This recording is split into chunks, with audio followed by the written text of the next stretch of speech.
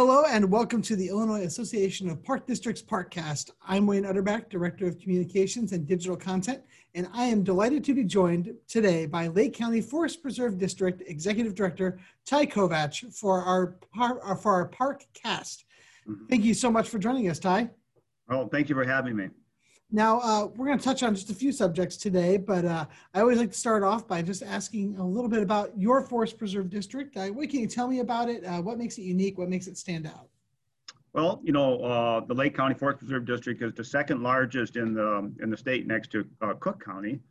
We have nearly 31,000 acres of land that we manage for the residents in Lake County. Just over 200 miles of trail, a number of what I call, spine trails that really connect in or link up the entire county with municipalities.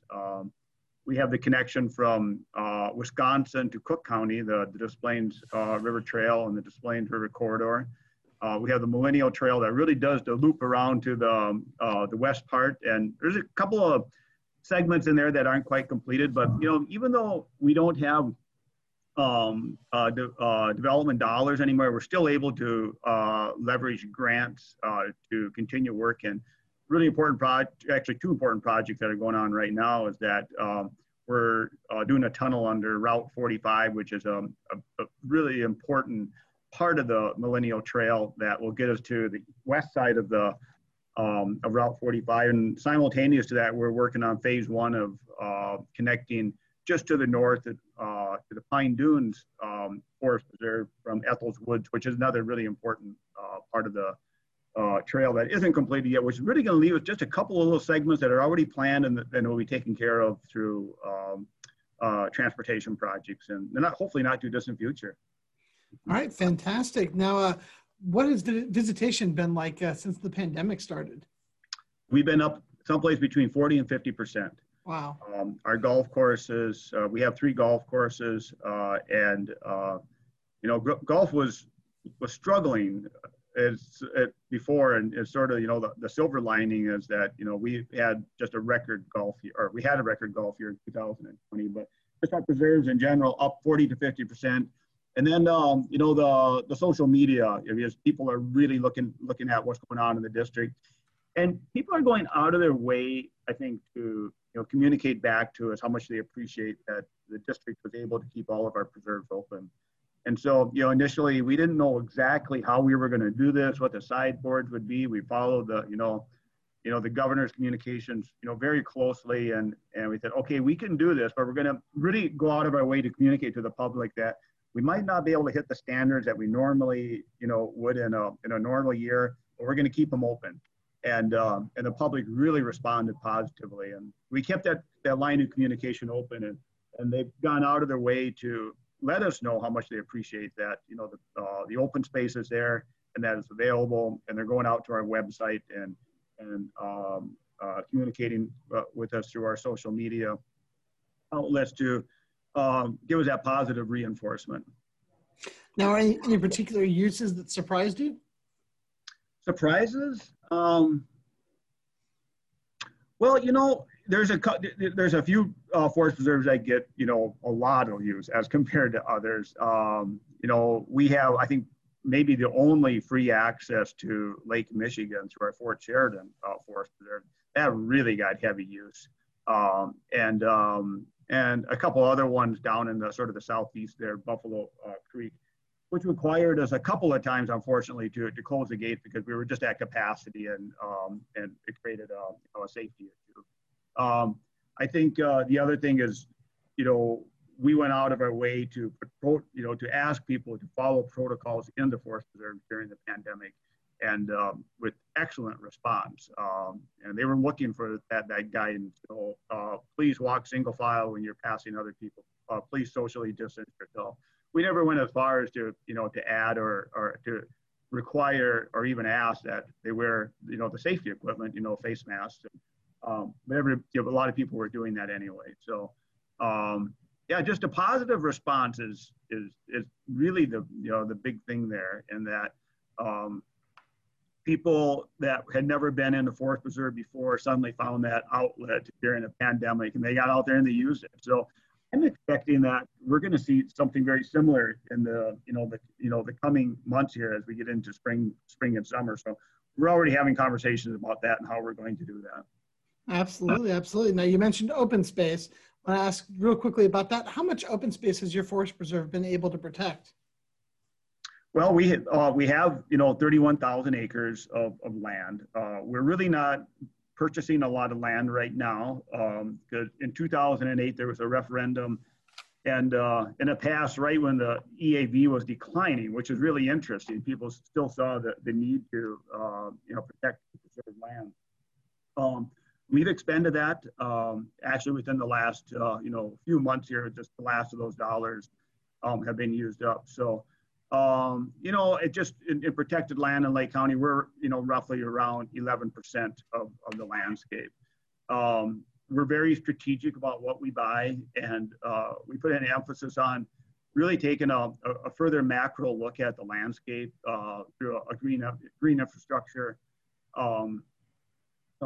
model that we use to make sure that we're buying land that, is at the, highest priority level in terms of either enhancing the ecological services or connectivity in some way. All right. Now, I want to ask some questions more directly gauged towards you. What's the best advice you've ever been given? I think the best advice I have ever been given, which I'm going to turn this just a little bit, is that, and so if the question was, what is your favorite preserve? And I would say all the preserves are lovely in their own way and equally as important. And so I think it's, that the answer is around always embrace equality. Everything has its place, and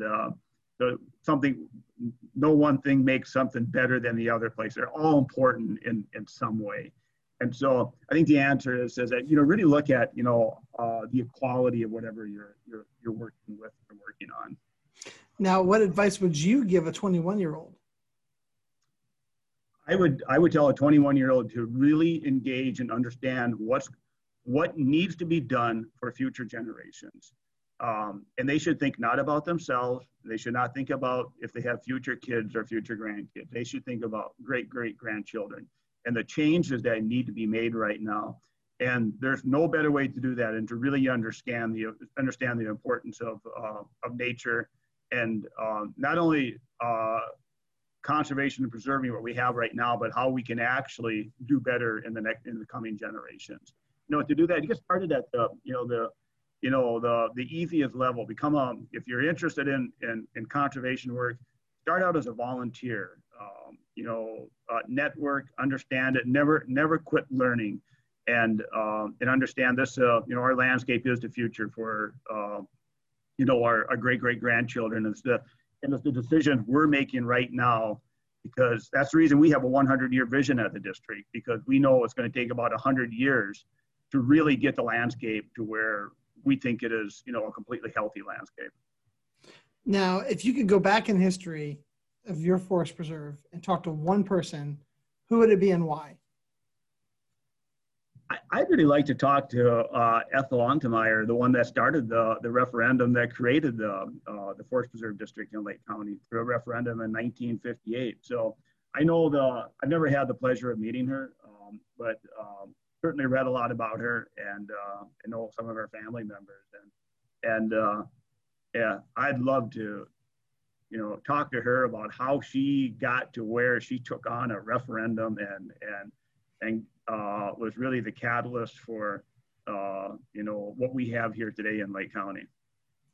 Now, what are some of the plans for the future of your preserves?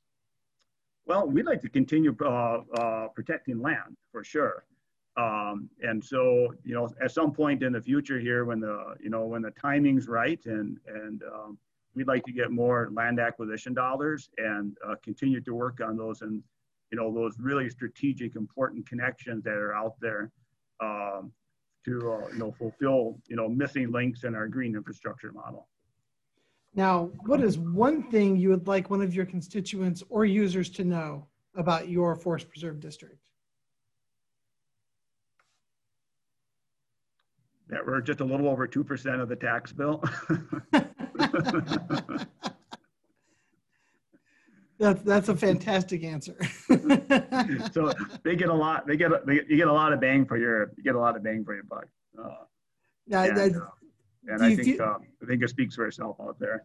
Absolutely. I was going to say the breadth of services that forest preserves offer people is just innumerable. And on top of that, during this pandemic, I know for myself personally, I was getting outdoors more than usual, and it was just a really wonderful experience to have that available just out there. You don't have to worry about it. You don't think about it.